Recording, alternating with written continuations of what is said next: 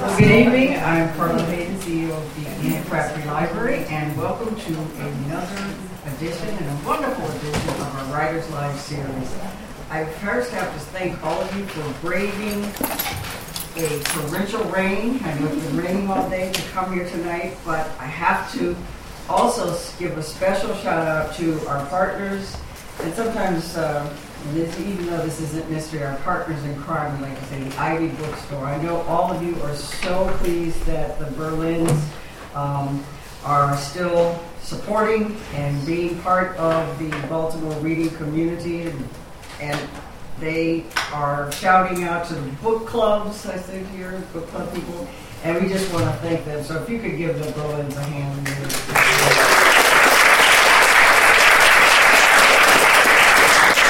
The reason why I'm really glad that they're our partners is because this is a special night. And I have to tell you, I know some of you think that, having a winning baseball team means something and all like that. But for readers and book lovers, having an international bestseller and best-selling author here in Baltimore at the Pratt Library is a lot for us. So we feel like we won the World Series and everything like that. You know him, the runaway bestseller, Little B, and he's here to discuss his new novel, Gold, from England. And I have to say that we also have a little spot. We're really fortunate to have a little spot on WBAL where we recommend books. And so we recommended Gold right about the time of the Olympics, and we built it up, and we said that, you were going to come. And we had so many, and I think I'm saying this right, tweets and Twitters and all of that kind of stuff, saying, when's he coming, and all of that. So it really is a pleasure to welcome you to Baltimore, to welcome you to the Pratt Library, and I know you all want to hear from him, Mr. Chris Cleese.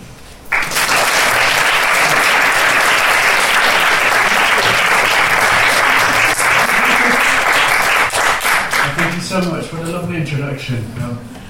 I'm so honoured to be here. This is lovely. Thank you so much for coming out and for braving the rain. I'm really impressed by that. Thank you.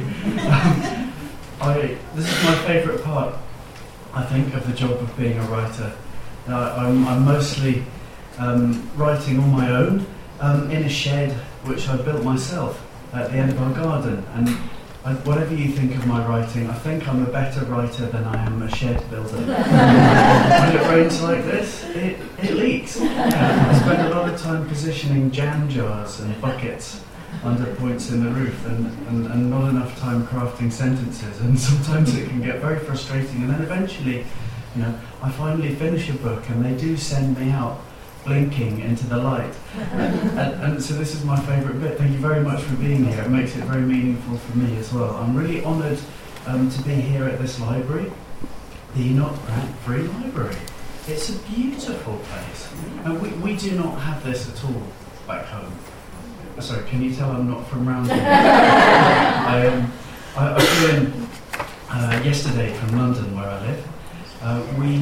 We don't have such a beautiful system of public libraries, of public spaces where people can come and there's free talk amongst equals. I love this. It's a real honour to be hosted here. Thank you. I'd love to talk with you a little bit about my new novel, which is called Gold. I propose to talk to you for about half an hour, maybe a little reading from it. Am I getting nods there? Right, I'll do a reading. Sometimes people don't like the reading. I'm quite happy just to talk around it too. And then questions and answers. And this is my most favourite bit of every evening. What other format of show do you get to just ask anything? I think that's brilliant. You can ask anything about anything. It doesn't have to be restricted to my writing either. The first event of this tour, which was in July, was at a bookstore in New York, and I've gone the whole 9 yards. I've done my talk about literary theory and what my authorial intent was, and the first question was, okay, so how well do you know Her Majesty the Queen?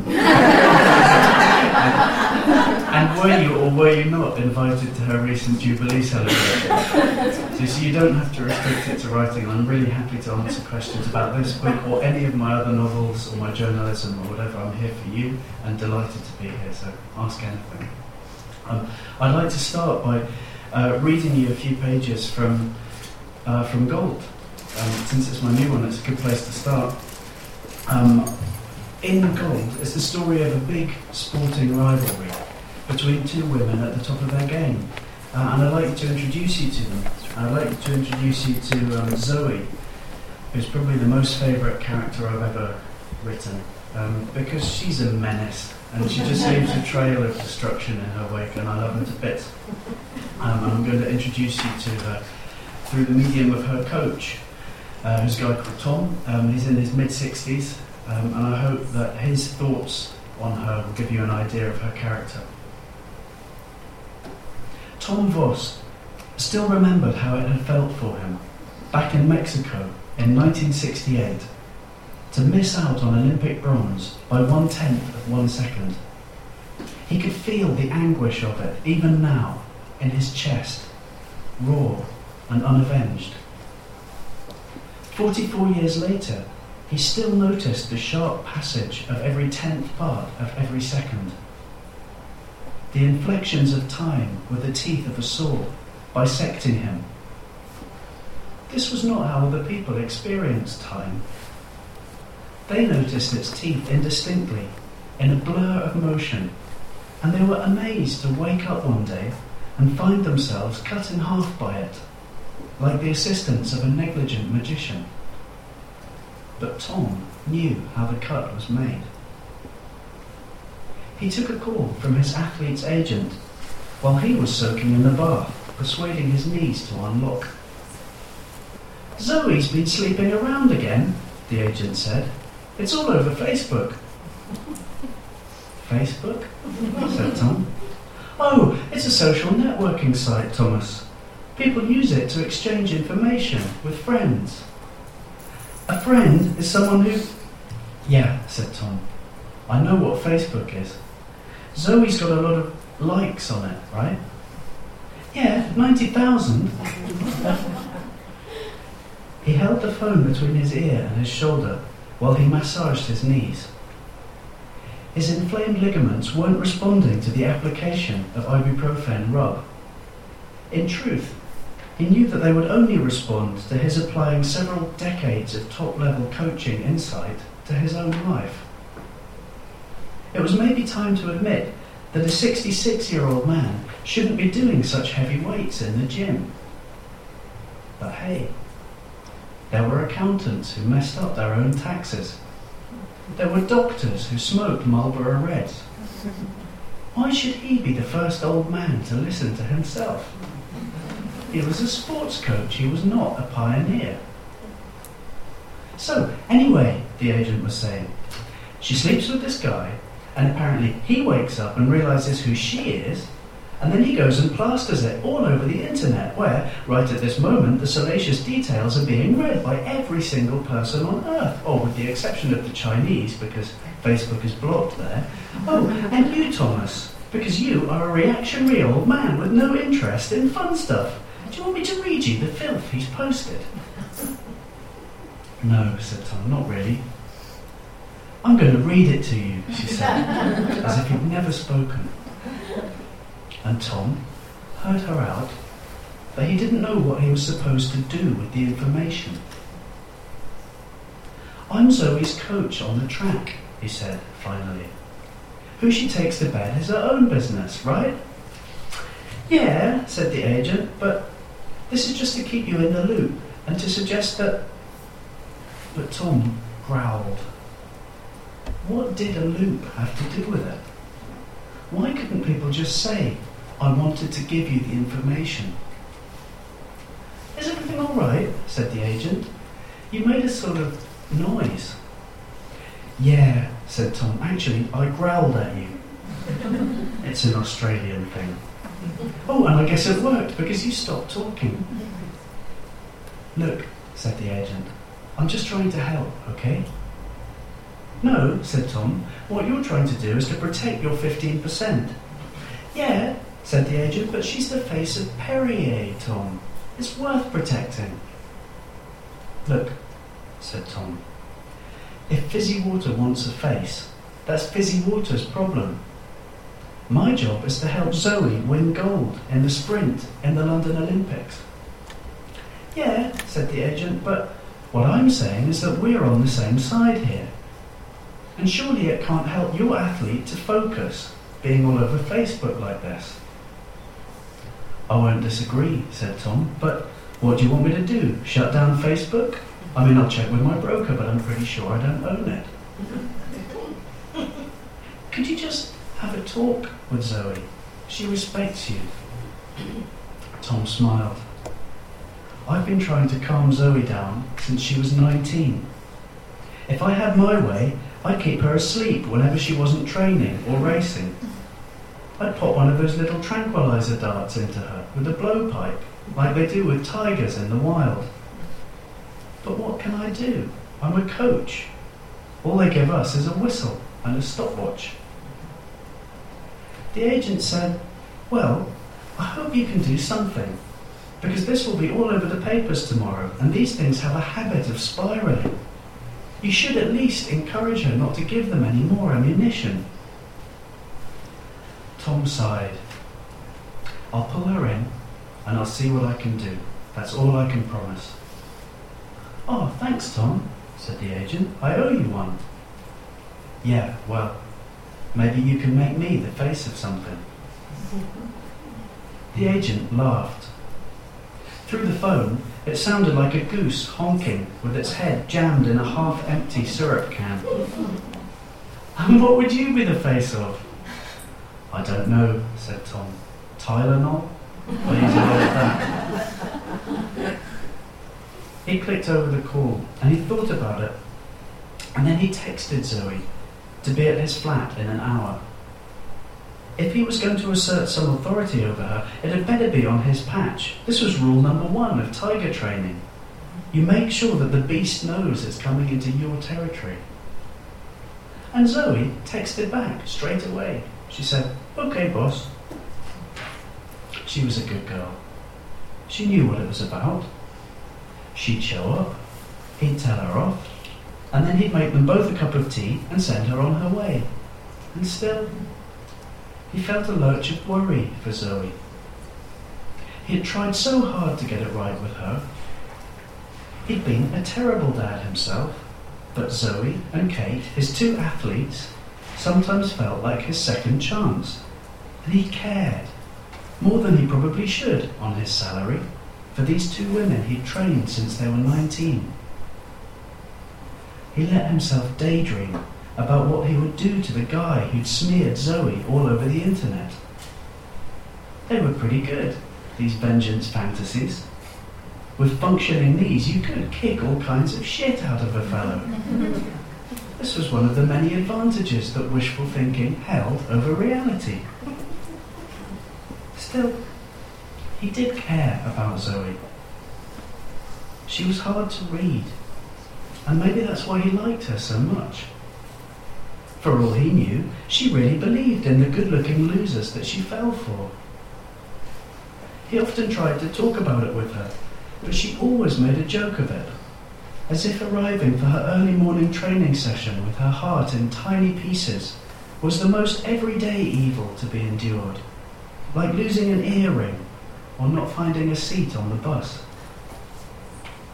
She was defensive, and sometimes that came out as sarcasm, and she was right. What would he know about a young woman searching for love? But if Tom had to pin it down, he would say that she was probably more vulnerable than reckless. He couldn't blame her for being desperate. The odds against Zoe finding love rose every day. She was only getting more notorious, and men were only getting worse.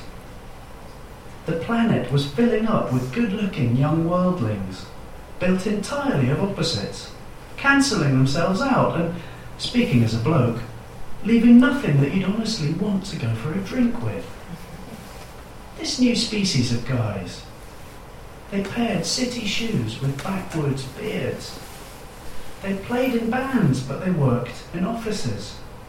They hated the rich, but they bought lottery tickets. They laughed at comedies about the shittiness of lives that were based quite pointedly on their own. And worst of all, they were so endlessly gossipy. Every single thing they did, from unboxing a phone through to sleeping with his athlete, they had this compulsion to stick it online and see what everyone else thought. Their lives were a howling vacuum that sucked in attention. He didn't see how Zoe could ever find love with this new breed of men with cyclonic souls that sucked like Dysons and never needed their bag changed in order to keep on and on sucking. Tom swore at himself and he put the thought away. The agent was right. He was an old man. Also, he was probably thinking about Zoe too much. He checked his watch. 40 minutes to go till she arrived. His watch was a Casio. It was splash-proof. Oh, and it did exactly one thing, which was to tell the time. This was another point of difference between him and guys these days. They all wore James Bond watches with separate chronometer dials, resistant to a depth of 1,000 metres. What did they think was going to happen to them? That they would be thrown clear from the stores where they worked and sink to the bottom of the Mariana Trench, from which they would swim clear only owing to their ability to time events to the split second. Those guys would not know a fraction of a second if it jumped up and denied them an Olympic medal. They had no concept of what could be won and lost in one. Time was wasted on this new breed of man who could spend a whole night with a woman and then upload it in less than a minute. That's a good place to stop reading.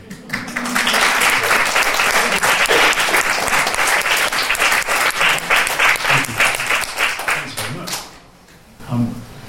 I wanted to tell you a little bit about why I wrote the book. I became obsessed with rivalries, with this really unusual form of human relationship that very few of us have in the long term. I mean, well, I'm assuming that very few of us have it. You all seem like a really nice bunch of people. It's really hard to have a grudge against someone for that long. Now, rivalry has a lot in common with hatred, especially when I'm talking about sporting rivalries. You have to, at some level, you have to really dislike them to think it's worth beating them again and again for years, to gain the kind of psychological edge over someone that you need to have at the elite level to keep beating them. At some level there's a grudge, at some level there's a dislike. It's very rare to be able to hold that kind of antipathy towards someone in your head for a long time. But then on the other hand, a rivalry has a lot in common with love, in that it elevates both parties to it to be more than they could be on their own. And the history of rivalry is full of these stories of people who become greater because of someone they basically hate. It's an extremely weird form of human relationship, and I became obsessed by it. I also wanted to talk about ambition. We live in a world where we're told that ambition is everything. We're brought up from the very earliest age to succeed and to believe that that's really important and that we should sacrifice a lot at the altar of success. And the people who embody that ideal more than anything are Olympians. We idolise them, and when they step up onto that top step of the podium and collect their gold medal, that's considered to be a high point of their lives and of ours just by witnessing it. We get these elated emotions, and it's true and it's beautiful and it's really worth something. But I wanted to think about the cost of that. I wanted to think about the cost of that in the rivalry, because Olympians have something that none of us have in our everyday life, which is that in order for them to succeed, everybody else on earth must fail.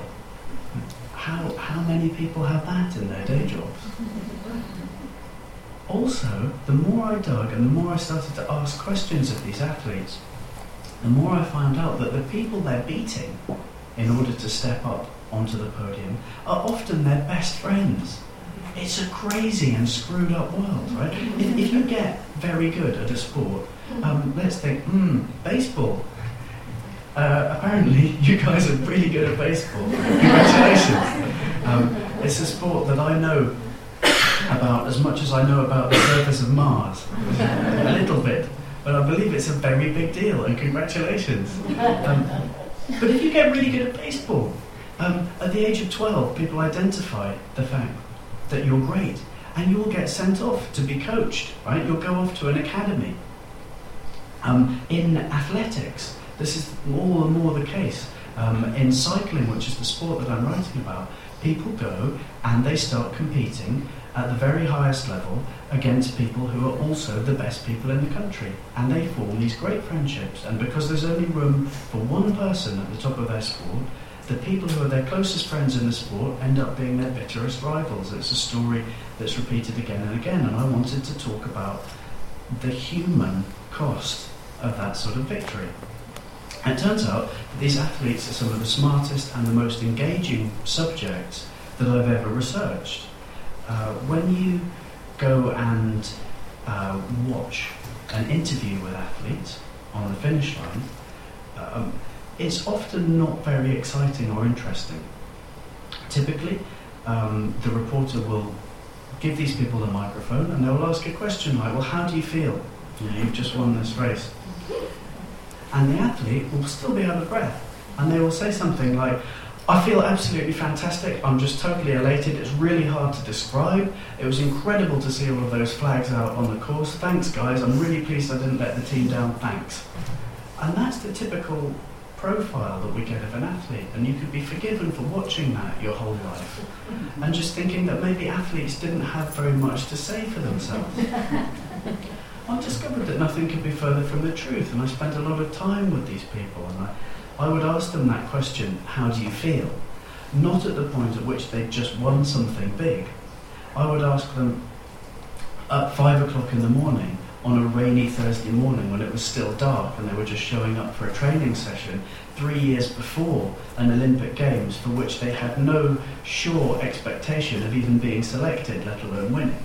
You know, if you ask someone who's shivering at 5 in the morning in the rain, how do you feel? You'll get a very different kind of answer from what they would give you on the finish line of a big race. I was just asking the same questions but at different times.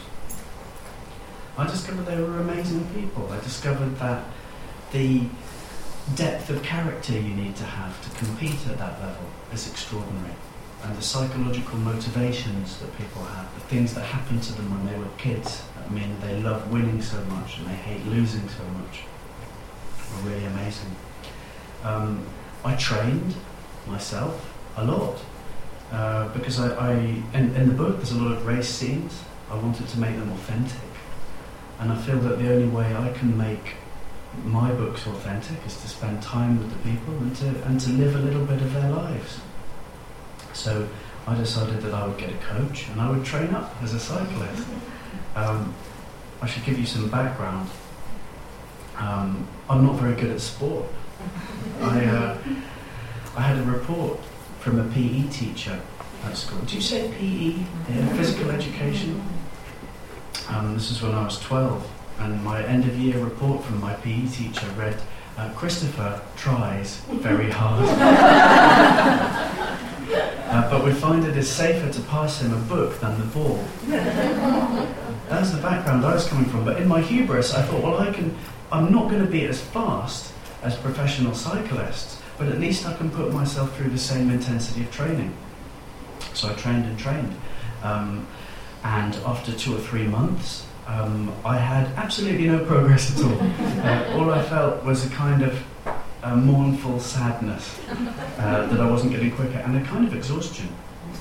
But after 4 months, I started to get quicker. I had this sort of epiphany. I looked down at my legs in the shower one day, and they were someone else's legs. They had muscles and everything. I thought, this is amazing.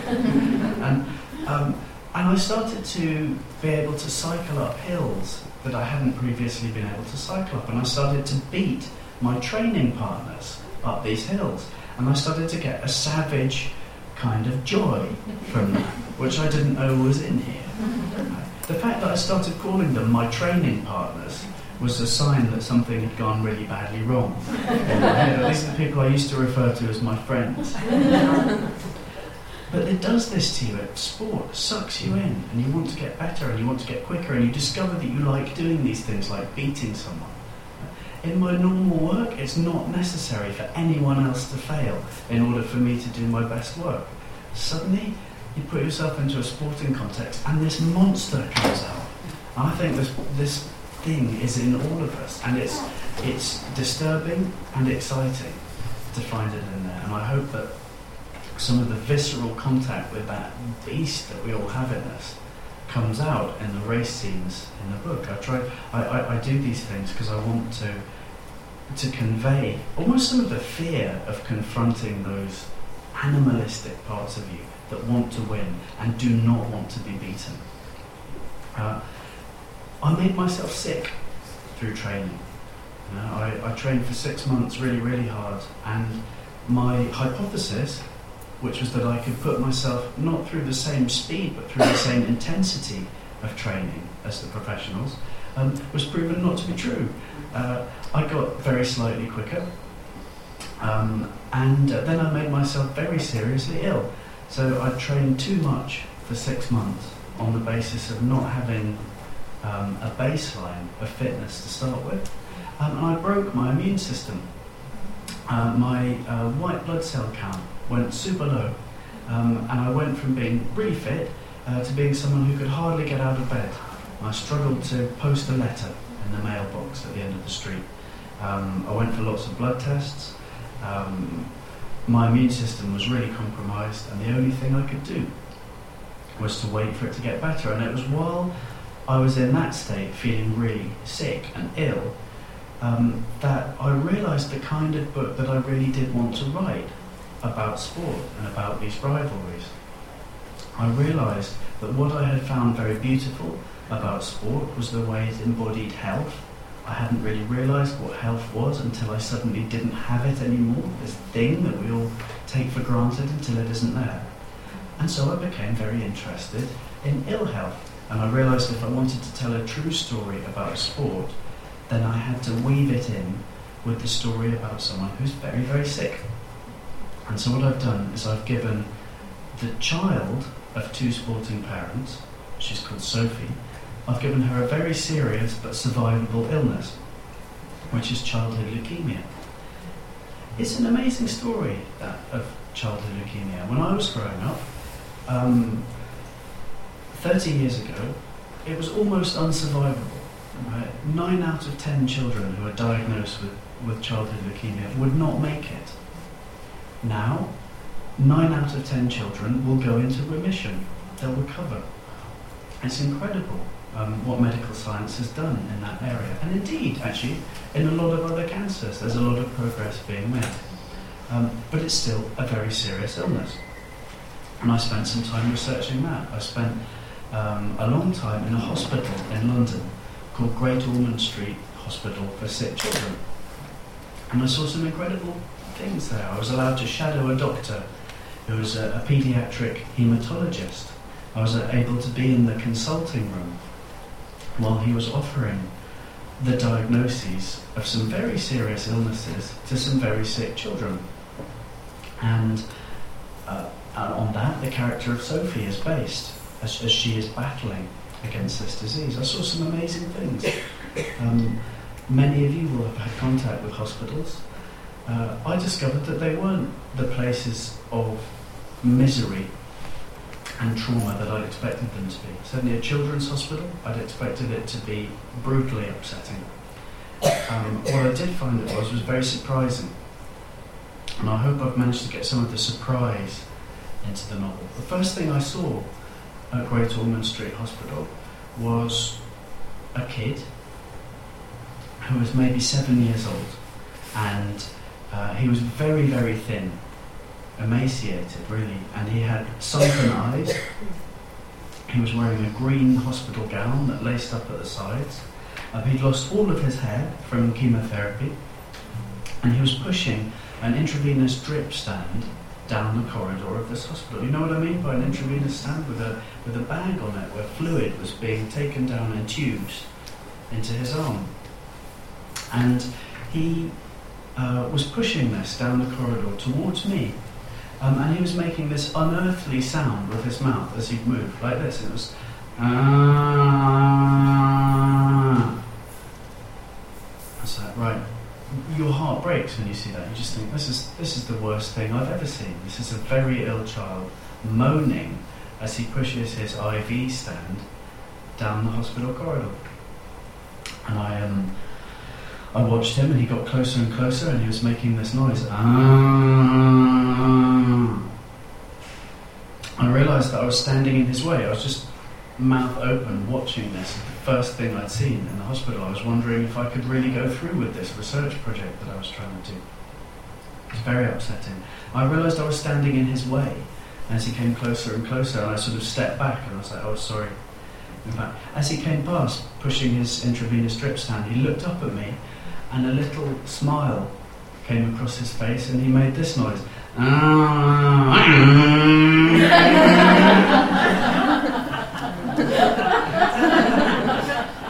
He changed gear. And he was driving his intravenous drip stand down the corridor, and he was having a great time, right? Because as well as being a very sick 7-year-old boy, he was also a 7-year-old boy, right? And no one had told him that he was supposed to be miserable. And this is what I saw again and again in the hospital. I saw these little people with big characters, right, who were just getting on with it because no one had told them they were meant to be crying all the time. I saw a girl in there who was maybe 12 years old, and she was smiling and laughing, and she had this sort of suit on her, like a medical-looking suit, and it was vaguely the same colour as her skin. It was sort of like a prosthetic skin colour suit, and it was inflated, and the effect of it was that her arms were lifted off her torso at an angle of about 45 degrees, like this. And I'd assumed that was because her skin wasn't allowed to touch itself. And they have a dermatology unit. I thought that maybe she had a skin problem. Maybe she'd been burned, right? And this was a medical suit that meant her skin was not allowed to come in contact with itself. And so I was very curious about what was wrong with her, but because I'm very well brought up, I couldn't go up to her and say, well, what is wrong with you? Very rude. So I asked the nurse, what is wrong with her? And the nurse had a good look, and she was like, oh no, there's nothing wrong with her. That's Sadie.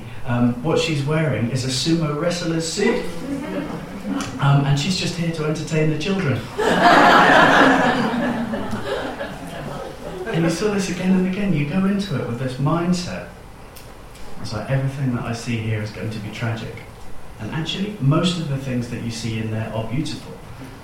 There's a big secret that I learned in the hospital. And I met some kids whose characters were just luminous, amazing little people, and most of them would survive. And it was a place of great suffering, of great emotional intensity, but not necessarily of tragedy. And it was a place where a lot of people's lives would be changed, but not a lot of lives would be lost. And I hope I've got something of that character into the book as well.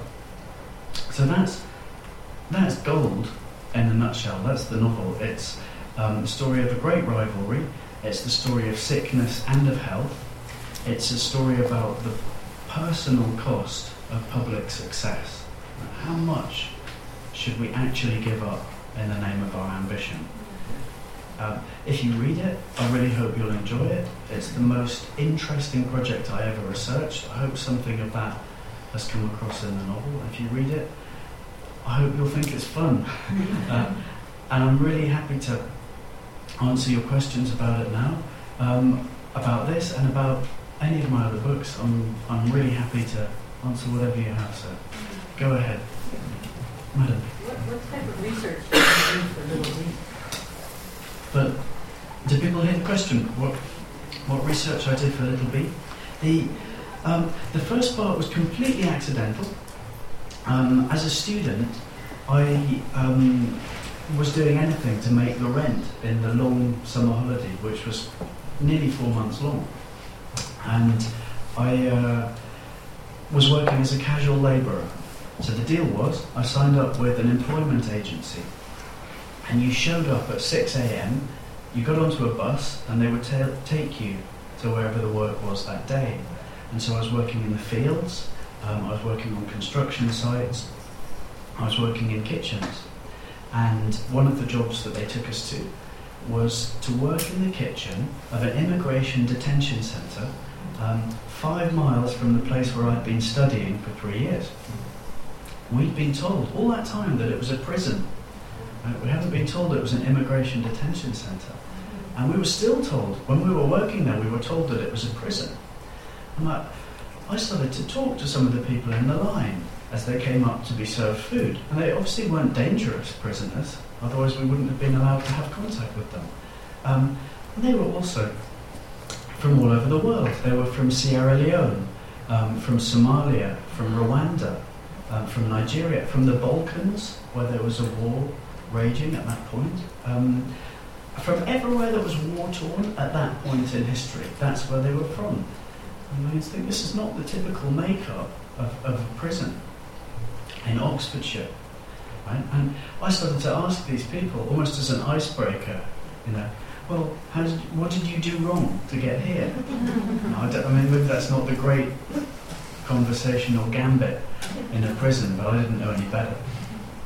And I was asking them, what did you do? And they said, oh no, we did not do anything wrong.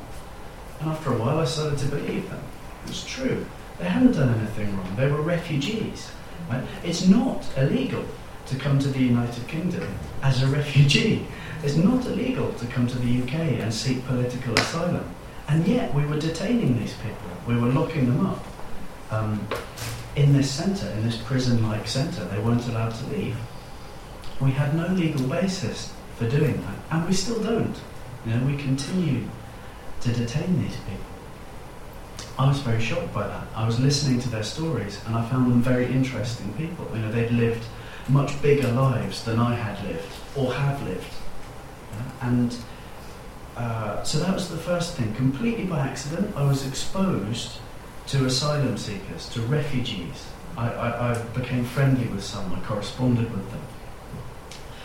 The second part of the research was years later, when I decided to write the book properly. I did formal interviews with refugees. So between 30 and 35 refugees, I sat them down, I turned on my microphone, and I said, tell me what happened to you. I'm a very basic interviewer. I tend to turn the microphone on and let people talk.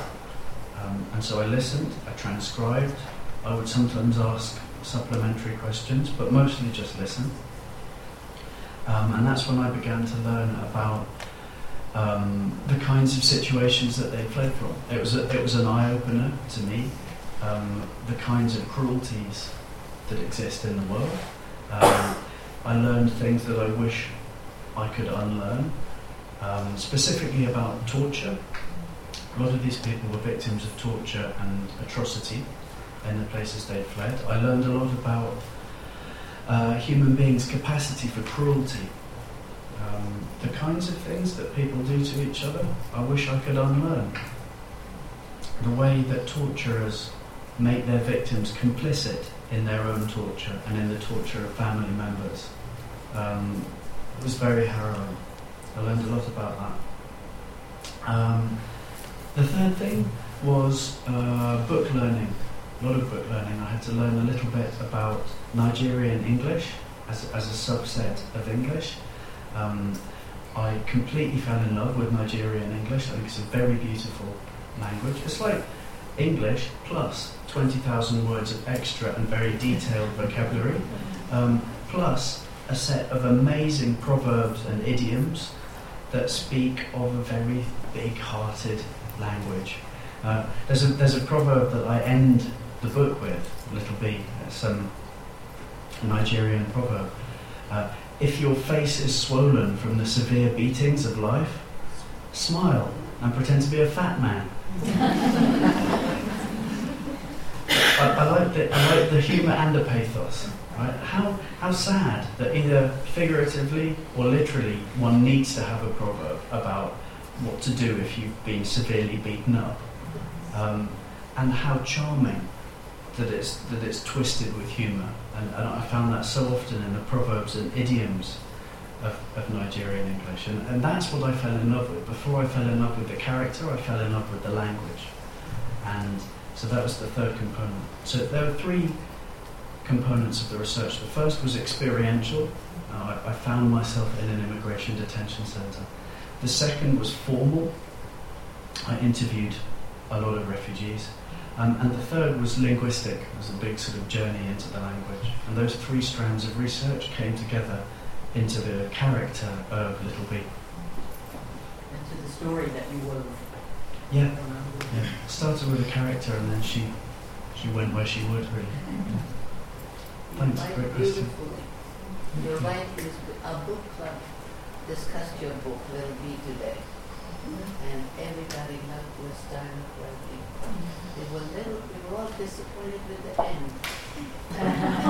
Was there And this is just a little sort of more subjective statement. No, that's good. Was there any violence in the book club? Not necessarily. We very quickly were hiding behind your wonderful writing. We couldn't come to consensus when to totally throw you out of the room. So we will keep coming back. But I think you have explained your research, so that brings us your intensity of looking at things and then sharing with us. Thank you. I've had fights, not me, but I've been in book clubs where there were fights, like physical fights. I can relate this to. Yeah. I think if you guys came away with no blows being exchanged, then it's a credit to you. People very strongly disagree about lots of aspects of the book. I did an event with a question and answer session in the north of England, just up on the borders between England and Scotland, that had to be finished by the library security because the two halves of the town had radically different views on the politics of immigration. It ended up in a fist fight at a literary event. And whilst I can never condone violence, I think it's really exciting that people care about books, right? It's just a novel. But at the same time, it's a novel, and it's a real novel. If people get excited about it, want to talk about it, and I've never wanted to have the last word as a writer, ever. My job, I think, is to look at the moral questions at the heart of how we live now as a society, and to tee those questions up in a really compelling way, right? So that people want to engage with them. Because I'm not a politician, I think that these issues are interesting, but I don't have an answer, and I'm not trying to be elected. I'm just saying, I think it would behove us all as citizens to examine these questions really deeply. And that's what I do. I set them up, and then I'm really happy when people discuss them, and I'm super happy when people disagree. Actually, and I like it when people don't like my endings. I'm also really apologetic. I'm sorry to the people who didn't enjoy the end of the book, but I left it ambiguous for a reason. I don't feel that I have the answers, and without wanting to spoil the book for people who haven't read it yet, there's some doubt at the end over whether the protagonist, Little B, whether she lives or dies. Well, I didn't want to give the answer to that, because I feel that if she survives, that means that the other characters in the book have done enough for her. They've helped her enough. If she dies, the implication is that they haven't done enough for her. And the central question in the book is, how much should we give? How much should we do? How far outside our comfort zone should we step in order to help other people into it. It's the age-old question of charity. And I felt that I didn't want to answer. I wanted to set up the question, and I believe that I'm always writing up to my readers and that they will have ideas that are smarter or as smart as mine. I didn't want to finish it. And one of my readers at an event gave me a way of formulating that, which was a lot smarter than the way I had formulated it. And so I've appropriated that and pretended it was my idea ever since. She said, it's a book that leaves you with a stone in your shoe, which I like. It doesn't hurt, but it's there. And it brings the question off the page and into one's own life, and that's what I liked about it. Hi. And I saw the ending. Of course, I did wonder, and I think someone like me who's an optimist would want her to live, but there was certainly the question. But what it meant to me was that she had found a purpose in her life that was bigger than herself. So she was willing to take a risk for this little boy that she learned to love. And she had nothing when she came to England except herself, because she found something more. And whether she lived or died wasn't, to me, as much of an issue as that she was willing to sacrifice herself for something else. Yeah, thank you. I also like the fact that her relationship with Charlie, with the boy in the book, portrays her as someone who is a very giving person, who is not just a victim and is not just the recipient of charity. And I met this again and again with refugees, with asylum seekers. Very often in the media they're portrayed as people who are always going to be beneficiaries, as people who are always going to be a problem, people who are going to be parasitical on the charity of the host nation. Well, actually, I discovered time and time again that this is not true. Right? Some of the poorest and most destitute people I have ever met were also the most giving of their love and of their time, and were actually model citizens. It was extraordinary. And you can also you can compile a historical list of refugees throughout history. Some of the greatest people of all time have been refugees. Albert Einstein, Jesus Christ, the refugees, and these are often like the most interesting people in any room they walk into.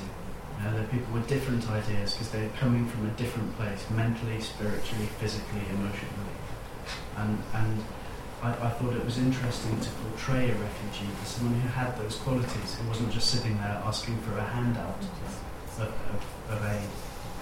And her relationship with Charlie is interesting because it talks about what she gives as well as what she receives. With Zoe and Kate and their relationship, did you base that on people that you had interviewed and all, and did you find that there was a difference when you interviewed men and women? The kind of rivalries seem to be similar, or it didn't really matter? Great question. Sorry, my voice is going, so I'm trying to... The differences between men and women in sport were amazing. I interviewed a lot of male athletes and a lot of female athletes. I was determined to write this book as a rivalry between two male athletes, for the simple reason that my two previous novels had had very strong female protagonists, and I wanted to demonstrate that I wasn't just a one-trick pony, and that I had more of a range, and that I could write these male characters. And then the more I talked to them, and the more I talked with female athletes in my research, the more I realised that actually female athletes are more interesting, and they're certainly more interesting to write about. Here's why. Sport is still really sexist. Right? It's a man's world.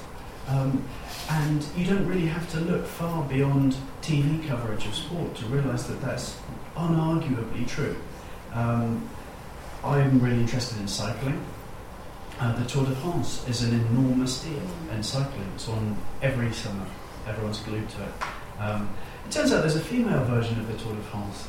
Who knew? It turns out soccer is the biggest game in my country. To the extent where we don't call it soccer, we call it football. We consider it to be the original form of football. Sorry about that.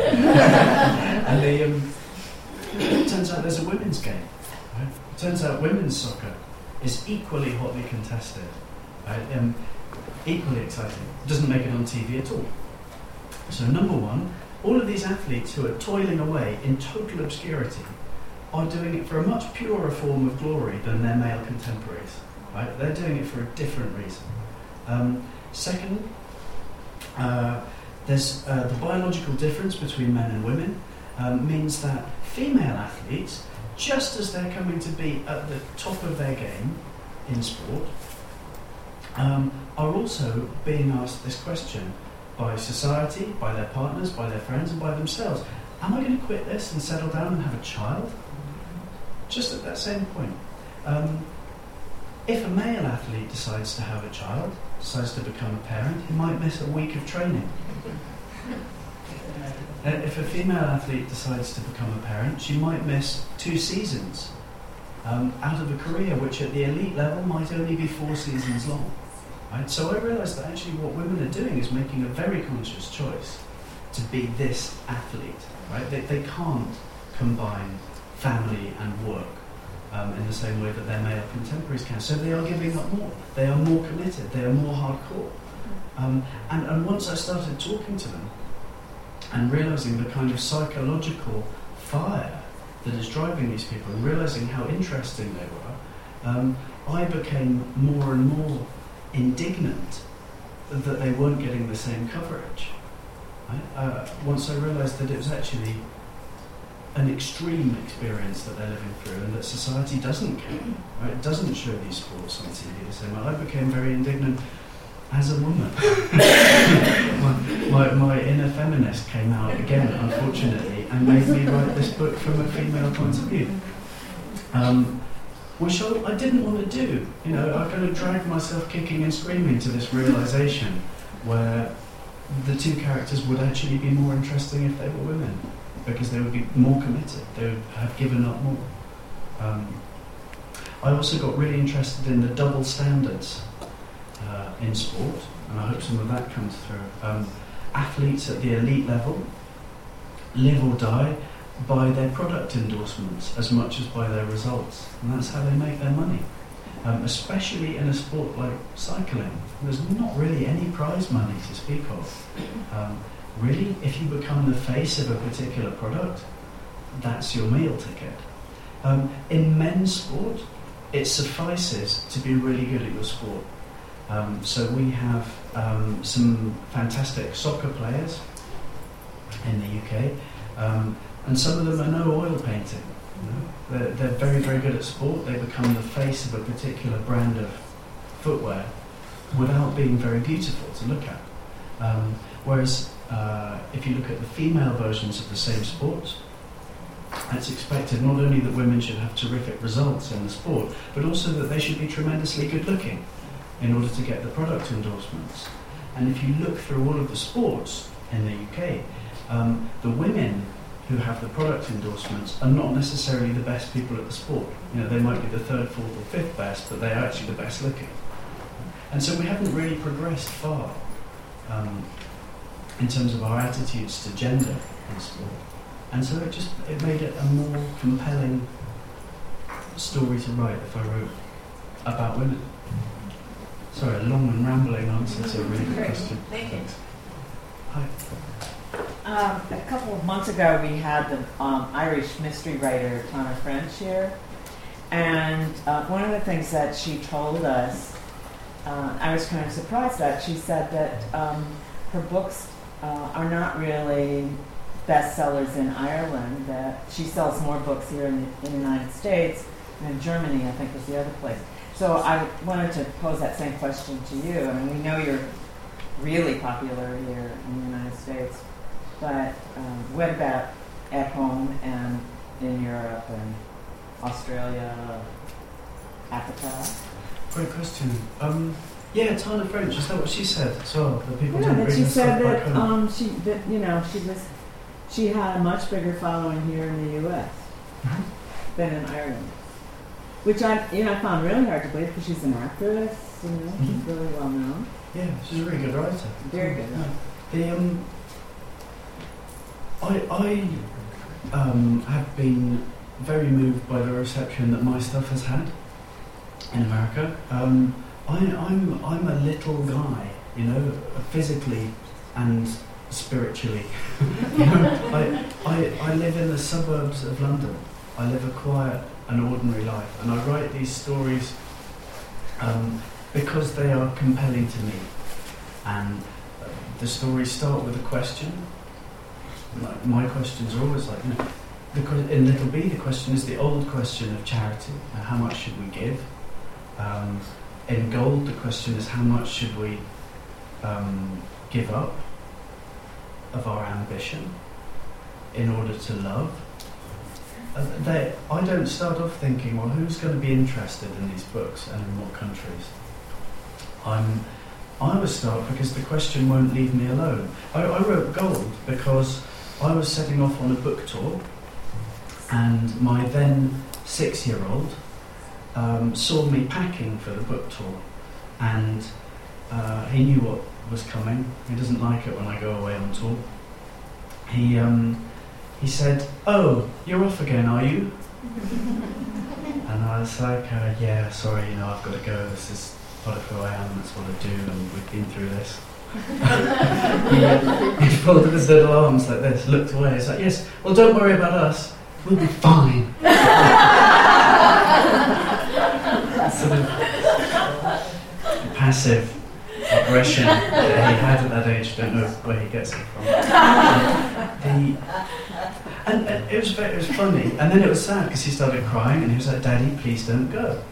And that's not because I'm an amazing parent. That's because every 6-year-old likes it more when there's a parent about. And this scene ended with me having to prise his little fingers off my leg so that I could get into the car to go to the airport. Right? It was very sad. And what comes first, our ambition or love? My ambition is to be the writer I can be. To go out and tell people about my work because I want to engage with it.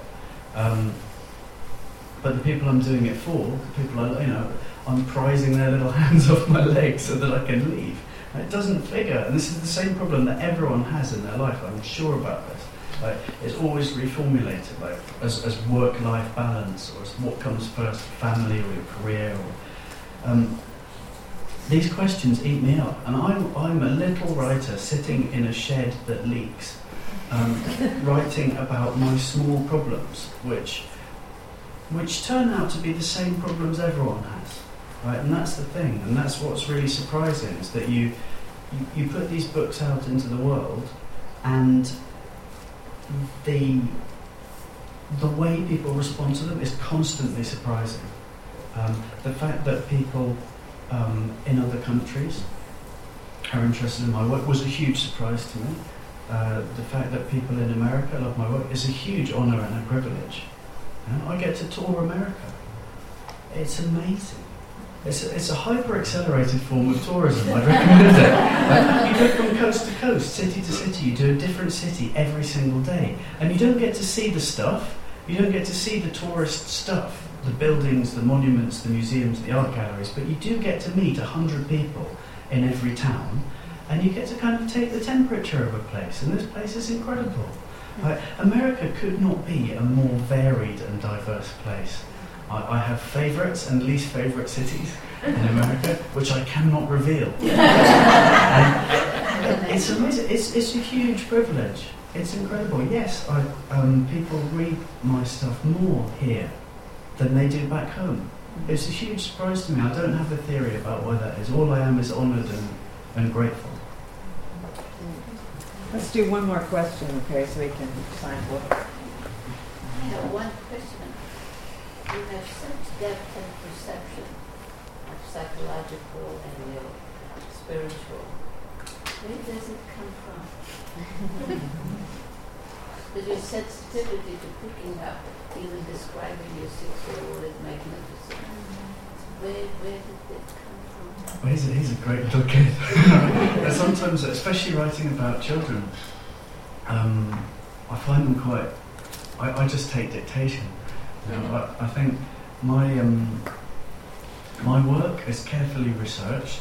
I think what I do is quite different from what a lot of other novelists do. My stuff is a hybrid between journalistic reportage and fiction. So I'm very interested in worlds that are hidden from view. I like to go out and find out about people who we don't know about. You know, my first book, Incendiary, is about a woman who's traumatically bereaved. Actually, that's the quietest world. People don't talk about it. People don't talk about that kind of bereavement. You have to go and find out. Refugees are the quietest people on earth. Asylum seekers in my country, often living without work permits and without a definite right to remain, very low profile people. And they, ironically, they have the biggest stories. I find that we live in an age where the people who have the least to say speak loudest. In my country, we have this phenomenon of reality TV, where we celebrate mediocrity. Like, the closer people are to the norm, the louder they get. It's like, look at me, normal, completely boring people who get so much oxygen. Right, and I'm really interested in people who are far out on the margins, right, who are living beyond the pale, who are living at the extreme. I like these hidden lives. I like talking about very high-level athletes here, because these are people who are hiding in plain sight. We think we know them, we don't. We get these little anodyne sound bites from them. Actually, they epitomise something which is really important in our culture. I wanted to know them better. So I don't ascribe to myself any particular insight or wisdom into humans in general. What I think I do is make time for myself to go out into these hidden worlds and ask people a lot of questions until I start to understand a little bit more about their experience far out on the margins. And I think that by trying to understand those people who live in a place that you can't Google, and in a place that you can't look up on Wikipedia, I think that has the effect of shining light on the way we live here, closer to the centre. So for me, I don't think it's about wisdom or insight. I think it's about exploration and curiosity and going out to the margins and doing research and reporting back. And that's what I try to do. I try to faithfully report back. Not as a list of facts, not in reportage, but in fiction, which I think is something that is neat and concise and powerful and emotionally true. So I go out and find these hidden worlds, and I hope that I faithfully report back on them in a way that's emotionally true. And that's how I see my job.